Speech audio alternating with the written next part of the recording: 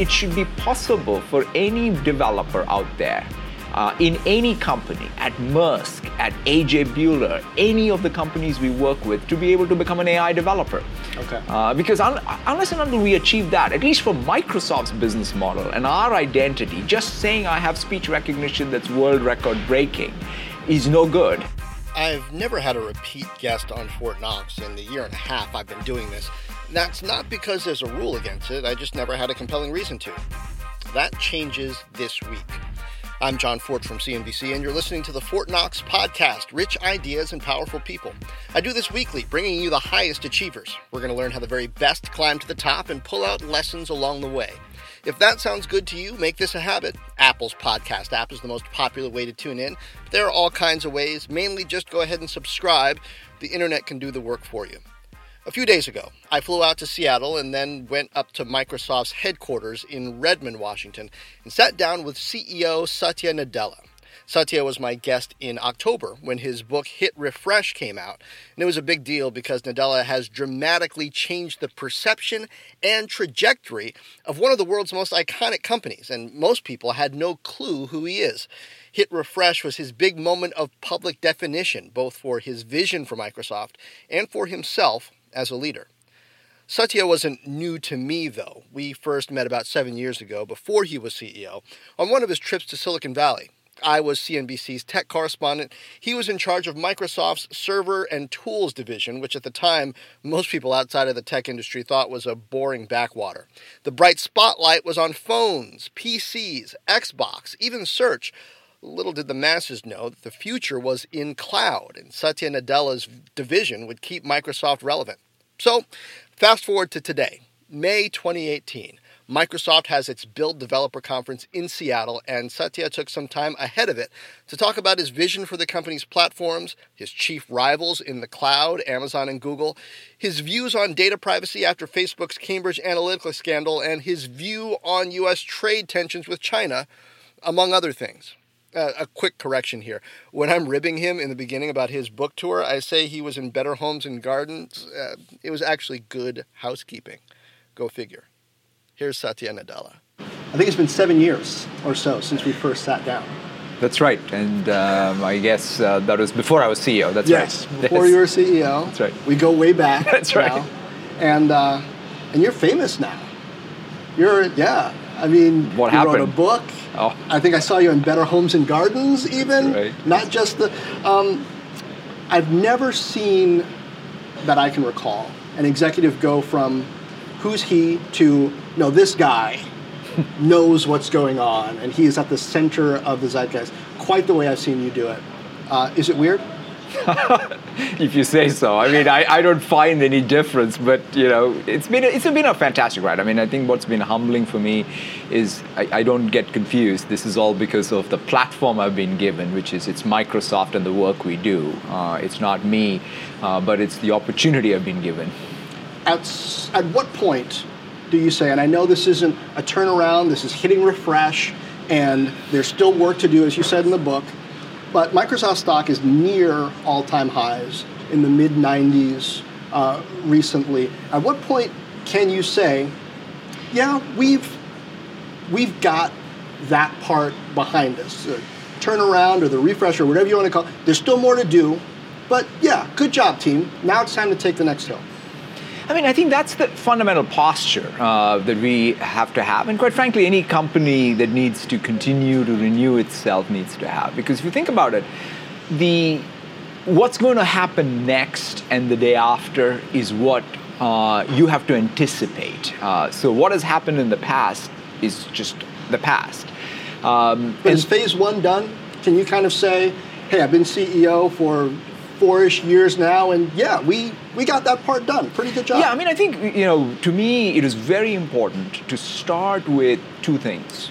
A very clear sense of purpose and identity, and a clear understanding of how to express that sense of purpose and identity in a changing world.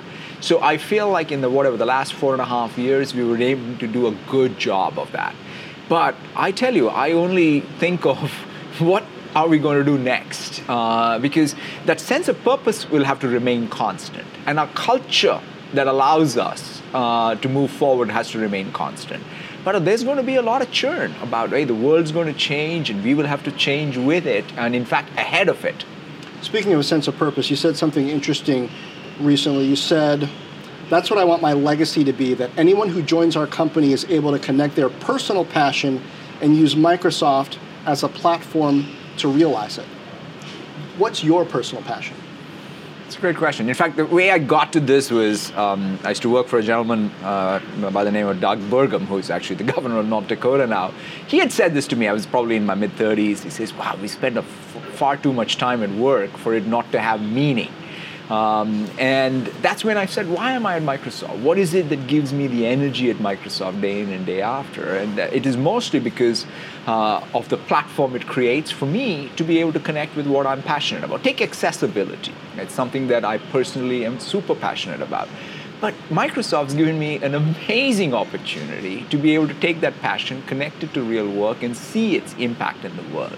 And I think that's true for the 100,000 people here. It's the local communities, the countries we work in, the sectors of the economy, education, health. That broad spectrum impact that Microsoft has is the opportunity that it creates for every one of our employees. But what defines me, I think, is curiosity, love of ideas, and the ability to translate that into impact. Some of that you just shared about accessibility is a good segue into Build and some of the announcements that you're making at the developer conference. I was looking at what you said 4 years ago when we sat down here in Redmond about why Microsoft is leading with mobile and cloud, and it sounds exactly right in terms of what is important in the space. Do the same for me, if you will, with artificial intelligence. What are the necessary ingredients for a company to excel in AI, be a mega-scale player? Yeah. How many mega-scale players are there going to be, and why is it essential? Yeah. So let me, first of all, the world that we're entering, and in fact we're in the midst of this massive transformation, is what I describe as an intelligent cloud and an intelligent edge. I mean, think about it, right? The computing fabric is getting more distributed and more ubiquitous. You have now more computing power, take GPU power, in a car than perhaps even in a data center a few years ago. You have a microcontroller with this Azure Sphere that we just recently announced. Every microcontroller out there in your fridge or in any drill is going to have compute power. Every factory is going to have millions and millions of sensors. And your neighbor Amazon is buying intelligent doorbells. That's right. Video cameras recognizing faces. Fact, that's right. In fact, one of the announcements at Build is going to be a Qualcomm camera that's capable of running an image classifier in a container. So that means in the wild, you can start recognizing objects. Or a DJI drone. In fact, that's going to be capable of running, again, the Azure Edge so that it can detect any faults in an oil pipeline. So computing is becoming ubiquitous. And that means data is getting generated in large amounts. And so once you have that, then what you do is you do AI on it, which is you reason over large amounts of data using all this compute power to give yourself, in whatever app, in whatever field, that predictive power, that analytical power, that capability to automate things. So do you have to be a mega-scale player in either cloud infrastructure or in data to really be able to play in that then? I think that in our business, there is absolutely scale. I mean, if you think about Azure, we have 50 data centers, more than anybody else in terms of regions, actually, data center regions.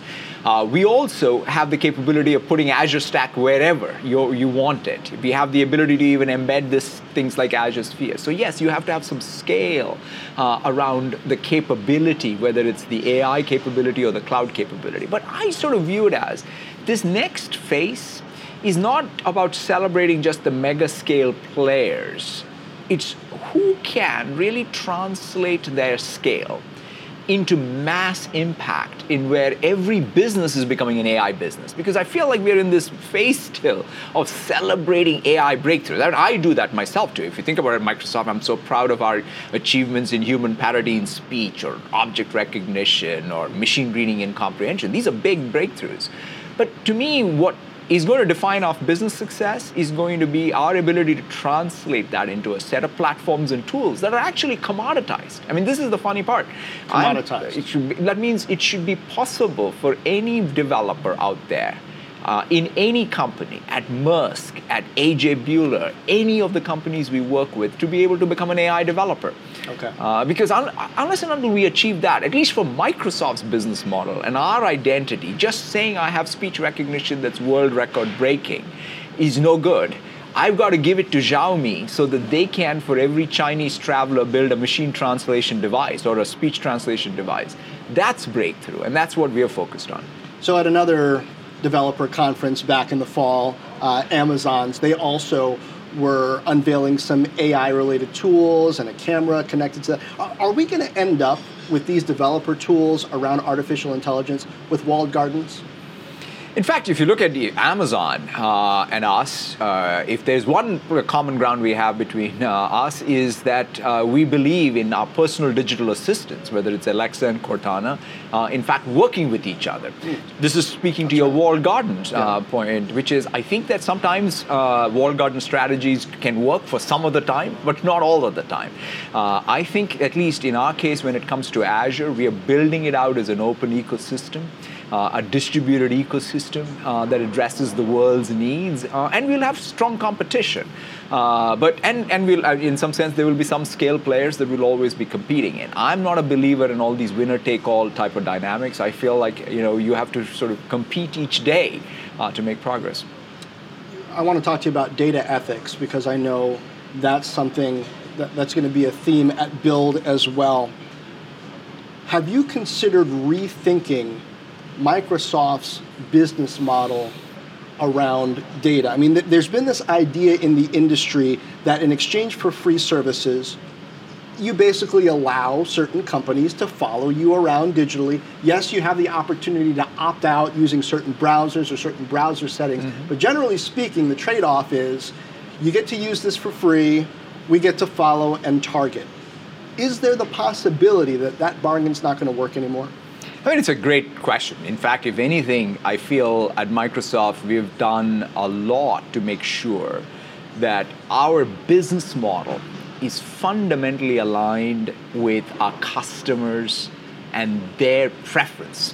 What I mean by that is we do have some ad-supported businesses, but we have subscriptions, whether it's for individuals or for organizations.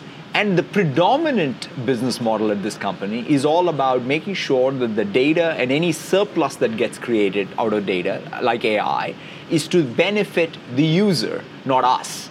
So we want to be a pure software company that, through subscriptions, helps every organization and every individual get more out of their data, more out of their time. That, to me, I think, is going where the world is going. I think people are going to put more value on their data. Even individual consumers are going to wake up to the fact that there's nothing free. And so it's a choice. It's not to say that there isn't room for someone to say, yeah, this is a good trade where I'm using a free service in exchange for some data, but there's nothing free about it. So is there a plan B for Bing, for Outlook.com, et cetera, that says, you know what, if we get to the point where tracking is something that there's a backlash against, we have a plan for that? Absolutely. I mean, in fact, in a lot of these things, in search in particular, we have taken great pains that it's only ads that are driven on intent, which is part of the results page. We don't take that data, use it elsewhere. We don't have any targeting business that is at large. We are very, very conscious of those choices that we have made in terms of making sure that the products that we create are all about users' interests as the first and foremost. On cloud, you said when we sat down 4 years ago, if you're not already spending a lot of capital on the order of $4 or $5 billion each year, just to grow which is increased, it doesn't go down, right? Probably it's a little too late to enter the market. You went on to say there are at least two players like that, Amazon and Google in particular, but we are one of the three in that category. Update me. How does the competitive field look? Is it still the three? Would you tweak your definition of what it takes to really be It's a good question. I mean, the capital investment is one part of it. And clearly, I think Amazon and us, when it comes to broad cloud platform, are number one and number two. And that game's on, and each quarter you all track us on that progress.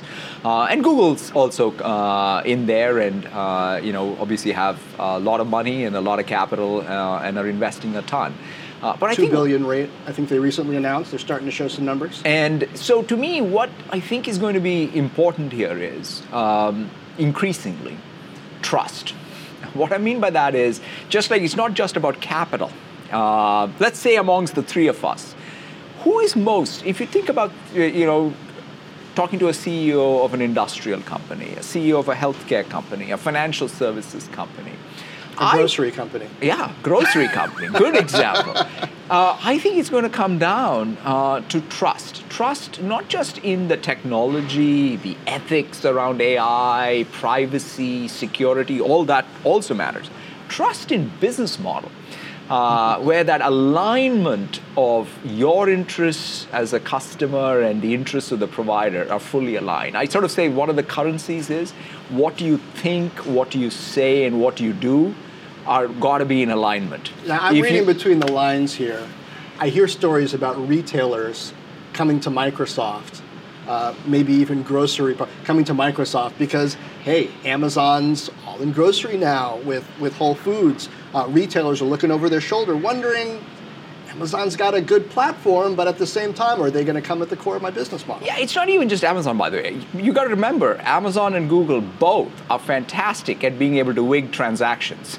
So it's not that Google is somehow more friendly to retailers. They have a nice two-sided market that they can subsidize one to advantage others. And also, by the way, the advertising business is just so funky, which is it's sort of second-priced auction. I've never seen business models where there's more demand, there is higher prices. So I feel like, wow, any customer who is essentially subsidizing their own tax increase should think through exactly how that's going to work out in the long run. So that's where I feel like long-run business model trust is going to be so important. How do you structure your workforce to, I guess, best embrace that interest and trust that the customer has? Is there a different approach in sales, in messaging? What are you telling people? I think in fact, that's where getting every part of your organization aligned, starting with your sense of purpose and mission. That's why when I say we want to empower people and organizations all over the planet to achieve more, it's got to be more than a set of words. Like our success is based on our customer success. Second is then create that business model. Like take subscriptions. If you don't use it, they will churn out. That means you only get paid when they're using it and driving value. Consumption business model. So getting fully aligned on the business model. And then shaping the culture, whether it's the person in the field. We now have these new roles in the field called customer success. That's all about making sure that the customers are able to do what they want to do with technology to impact their business. And to me, that type of transformation end-to-end and consistency. It can't be like, I'm doing something here, but something else somewhere else. How do you compensate customer success?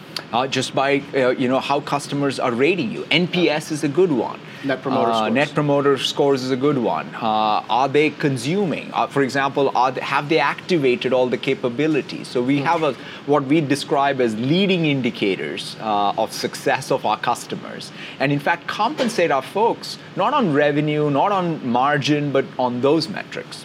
Interesting. I think we've already established you were right about a lot of things over the past 4+ years. What were you wrong about? I think the thing that has caught me most by surprise is how multi-constituent. Even when I started out 4 years ago, I thought I understood, of course, it's about customers. It's about our employees. It's about our shareholders. But it's not just that. It is about recognizing that in every community that we operate in and serve, there is multiple constituents that all have to be in harmony with your interests. And that is probably the place where I've learned a lot. Starbucks just got a lesson in that, if I'm reading you the right way. Somebody who's in your store. You've made a certain brand promise. They haven't bought anything necessarily, but they can have a big impact on the perception of your brand. Yeah, by the way, I'm on the board of Starbucks, and I think that Starbucks and Kevin and team responded, to something that was a brand promise and what the expectation was very well. And I feel like they've set the bar, in fact, of how it's not about sort of being perfect. It's about being able to learn from things that happen and to be able to improve and change the culture of your organization. That's what we're doing as well. So what drove that home for you? You said that was an area that caught you off guard a bit. I'm sorry, what was that? You said that was an area that caught you off guard a bit, the multi-constituent nature. Yeah, I mean, it's just the ability as a CEO to be able to recognize. Was there a moment where you realized, boy, this is... Yeah, I'll tell you, in fact, one of my biggest moments was we got a letter probably my first year in from the Association of the Blind in the United States about saying, hey, look, you guys have to take software work you do very seriously for accessibility, especially for people with visual impairment. And I've always, in fact, championed. Long before I was CEO, I used to be the one who internally championed our accessibility work. But that's when it struck me is this can't be a checkbox. This requires us to integrate into the mainstream, and the universal design needs to become something that is much more culturally ingrained in everything we do. And it's been a phenomenal. I mean, to me, some of the most exciting impact of AI, whether it's gaze technology and what it can do for someone with ALS, or some machine reading technology and what it can do with someone with dyslexia. That's now been an awakening for us. And that's when it caught me in saying that, that particular advocacy group sending me a letter was a bit of a wake-up call for me to sort of recognize that we will only be a company that we want to be if we take all constituents but yet approach with that universality in our products. I think you can expect some more letters from advocacy groups now. What do you have new around that, specifically accessibility at Build? Yeah, so one of the things that we did last year was something called AI for Earth. The idea is not just build technology and advances in AI, but to use it to fund organizations, research that are going to really turn, in that case, AI for things like tackling climate change or creating an early warning system for Zika or what have you. And so we're now going to take that same approach for AI for accessibility. So we are putting a $25 million grant, which is going to be available to research institutions and other nonprofits to be able to take advantage of and use AI tech to solve some of the accessibility challenges out there. I think the last time I sat down with you, Jeff Immelt was next to you, and you were talking about ways that Azure and Predix, GE's platform for industrial software, are going to work together. GE is announcing that they're cutting their digital unit by more than 25% this year, but the industrial internet moves on.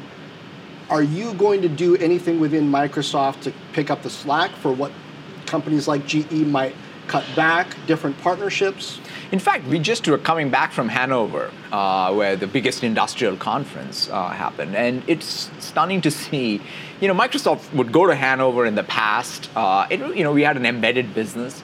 But this has now become a main show for us. If you look at the number of announcements coming out with this fundamental fact that Azure, along with Azure Edge, is becoming built into every modern factory. I mean, one of the things I even talked about in our earnings last quarter was Toyota material handling. Literally, they're taking the material handling in a particular modern factory that they're building, a digital factory, using drones to fly through to optimize the pallet routing and optimize the entire supply chain efficiency. Or Bueller, in fact, that's another company, but most of the corn in the world goes through their machines. And it turns out that if you really want to protect the food production of the world as it relates to corn, you want to detect any toxin early on. They're using computer vision at the edge to be able to, in their machines. Already, and we're working with them. So to me, being able to sort of translate what I think of as our AI prowess or our cloud and its edge into these industrial applications, those are the killer apps. That's what I celebrate. closer to home, there's this tension between big tech and the communities around big tech, not just in Seattle area, also seen it in Silicon Valley in particular, but in Seattle right now, Seattle proper, there's this proposal for a head tax. Basically, I think it's $500 for every worker just for big companies and to pay for homeless services. My gut says this isn't really so much about homeless services as perhaps it's this tension between, boy, these big tech companies are raising the standard of making it more expensive, gentrifying. It's good for some people, but not good for everybody. We need them to give something back. Is that your view on what this is really about? And what does a company like Microsoft, any big tech company, do to perhaps better this, change the narrative, move the debate forward? I mean, it's the right dialogue for us to have, first of all, because in some sense, I've always believed that if just a few multinational companies are the only companies that are getting bigger and more profitable, and then the rest of the economy is not showing the same vibrancy, employing people, and in general inequality increases in society. That's not stable. That's not stable for any liberal democracy. So is the tax a good idea? Is it the answer? I don't know whether that particular tax is a good idea, because you've got to make sure, basically, because all taxes, can create unintended consequences for economic growth. So you've got to think it through. It's a system. But that said, though, should every community think about how to make sure that the people in the community across all parts of the economic strata are able to live there, thrive there? Absolutely. If there is what you call gentrification and the housing expenses are just going up, that's no solution. Our own employees will not want to live in a non-diverse community over time. So we will have to have responsibility, quite frankly, in every community, not just in Seattle, not just in Redmond, but in every country we operate in. That's why I think as a multinational company, every time I go into any capital or any city or any community inside the United States, I always ask myself, how many people around Microsoft, how many partners, who do they employ, what are their median salaries? What is the opportunity? Without that, I don't think Microsoft continues to thrive. But what do you do differently to get a different result? I remember 15 years ago living in Silicon Valley, sitting down, having this conversation with the Silicon Valley leadership group. Boy, it's really expensive. It's hard to recruit workers into Silicon Valley. But housing prices there are up at least 2.5x since then. Yeah, no, I think on this particular one, there are some solutions. I think we should, first of all, collect the data and say, wow, there is ways to create low-cost housing and accessibility to low-cost housing in these urban centers so that we don't have just runaway costs of housing. I think some of these things, whether it's runaway costs of our healthcare, runaway costs of our education, or runaway costs of housing, these are challenges that I think have to be, and market forces should work to solve those problems. There's a U.S. trade delegation in China right now trying to work some things out. What's the best case scenario out of that as far as what gets brought back? Here's my simple view. I think about the next 10 years, next 20 years, next 30 years, whatever your time horizon is going to be defined by these two countries, China and the United States, creating more interdependence, not less. That's what's going to be good for the two countries. That's what's going to be good for the world. So my hope is that any dialogue that happens in any capital, in any venue, is all about sort of breaking through. I think there are legitimate issues that need to be discussed, but you need to come up with solutions, because interdependence is probably good for economic growth and stability of the world. Any third rails you see? When you say third rail, what do you mean? Things that they shouldn't touch or push, or? I think that anything that sort of creates just uncertainty is just not good. Whom does it serve? I think that the more we recognize that it's true that globalization or free trade as it was conceived has not created equitable growth in all parts. Like that's the issue that I think is being debated. So that means you've got to go back, though, to the real principles of free trade and make sure that they are, in fact, implemented fairly. I want to talk about something that we've talked about before, which is gender diversity, women at Microsoft. About a month ago, the Seattle Times did a big story on Microsoft's culture. It said the culture is still male-dominant, there's casual sexism, and change comes slowly. Did you think it was fair?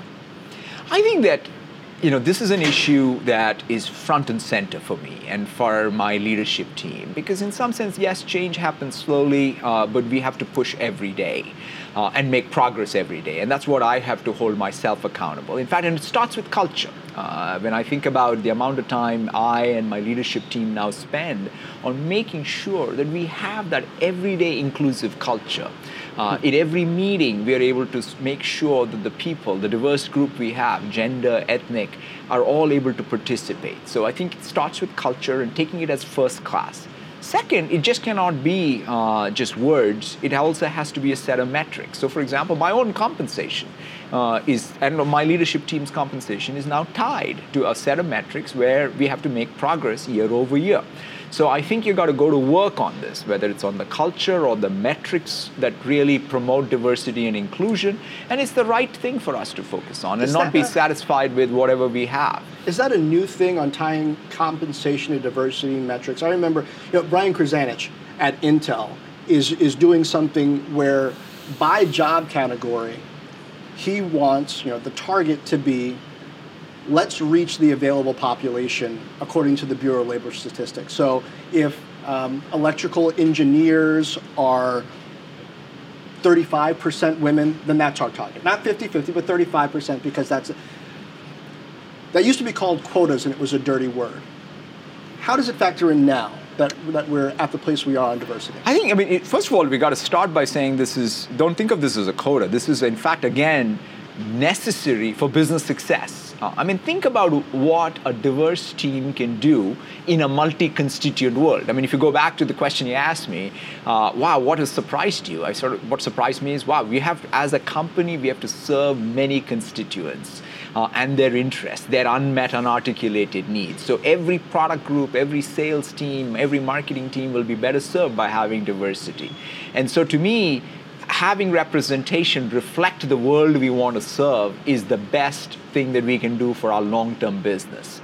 And so that's what drives us. And even there, having some metrics on progress. For example, take women and women representation. Over the last 18 months, we've had a 50% increase in the number of corporate vice presidents at Microsoft. That's fantastic to see. Is it sufficient? Absolutely not. But is it a move in the right direction? I think so. What are you reading now, as we start to wrap up? I'm reading a book. I forget the thing. It's The Multiple Literacies of Leadership. It's a fascinating book, which sort of speaks in some sense to this intellectual pursuit now I have around saying it's not just one stroke you can have. You've got to think about the complexity, the ambiguity that exists, the uncertainty that exists in the world. You need to be able to then turn that into understanding and clarity. And you can't be excellent in just one thing, even as a leader. And the way you lead. Somebody sort of said this very beautifully to me, which is, for example, clarity. I talk a lot about what leaders fundamentally do is about bringing clarity. But it's about clarity of where you need to get to, but not be too dogmatic about the means. And being able to even have that distinction. So I've lately gone back to leadership. And another book that I recently read, which I loved, which is just something that I think about a lot, is Forged in Crisis. And that's a great book of some people like, Lincoln in particular. And how he came through his 2 terms to change history has been a real imprint on me. Finally, Satya Nadella before work. What's your routine? Is there something that you do before you're in the door, you're on, or maybe even, I mean, a lot of us start work really before we get to work, of course, but before you even get into that mode, is there a certain preparation that you feel works for you? I think my ritual is, however short on time or sleep or whatever, I somehow figure out or manage to get my 30 minutes of a run every day, wherever I am. And that, I must say, is perhaps what gives me all the energy and more. Keeps you trim, too. I hope so. Yeah, the camera doesn't lie, it does. Satya, thanks. Thank you so much, John. For a rival's perspective on the cloud wars, check out my Fort Knox interview with Amazon Web Services CEO Andy Jassy. That's episode 55 from December 2nd, 2017. I'm John Fort from CNBC. This has been the Fort Knox Podcast, rich ideas and powerful people. Subscribe on Apple's podcast app or wherever fine podcasts are distributed. Check out the reviews on iTunes. Leave me one of your own. Also, subscribe to the Fort Knox channel on YouTube. That's FortKnox.com/YouTube. Follow me, John Fort, on Facebook, Twitter, and LinkedIn. You'll see video from some of these interviews, and you can say hi to me live, usually Wednesdays at 2 p.m. Eastern. There I tackle some of the most interesting business and economic issues with a little help from my friends at CNBC and from you. Just go to YouTube, search for Fort Knox, or go to Facebook or Twitter or LinkedIn and search for John Fort and follow me. Meanwhile, share this, tell a friend, drop me a note on Facebook, Twitter, YouTube, LinkedIn, or FortKnox.com. And as always, thank you for lending an ear.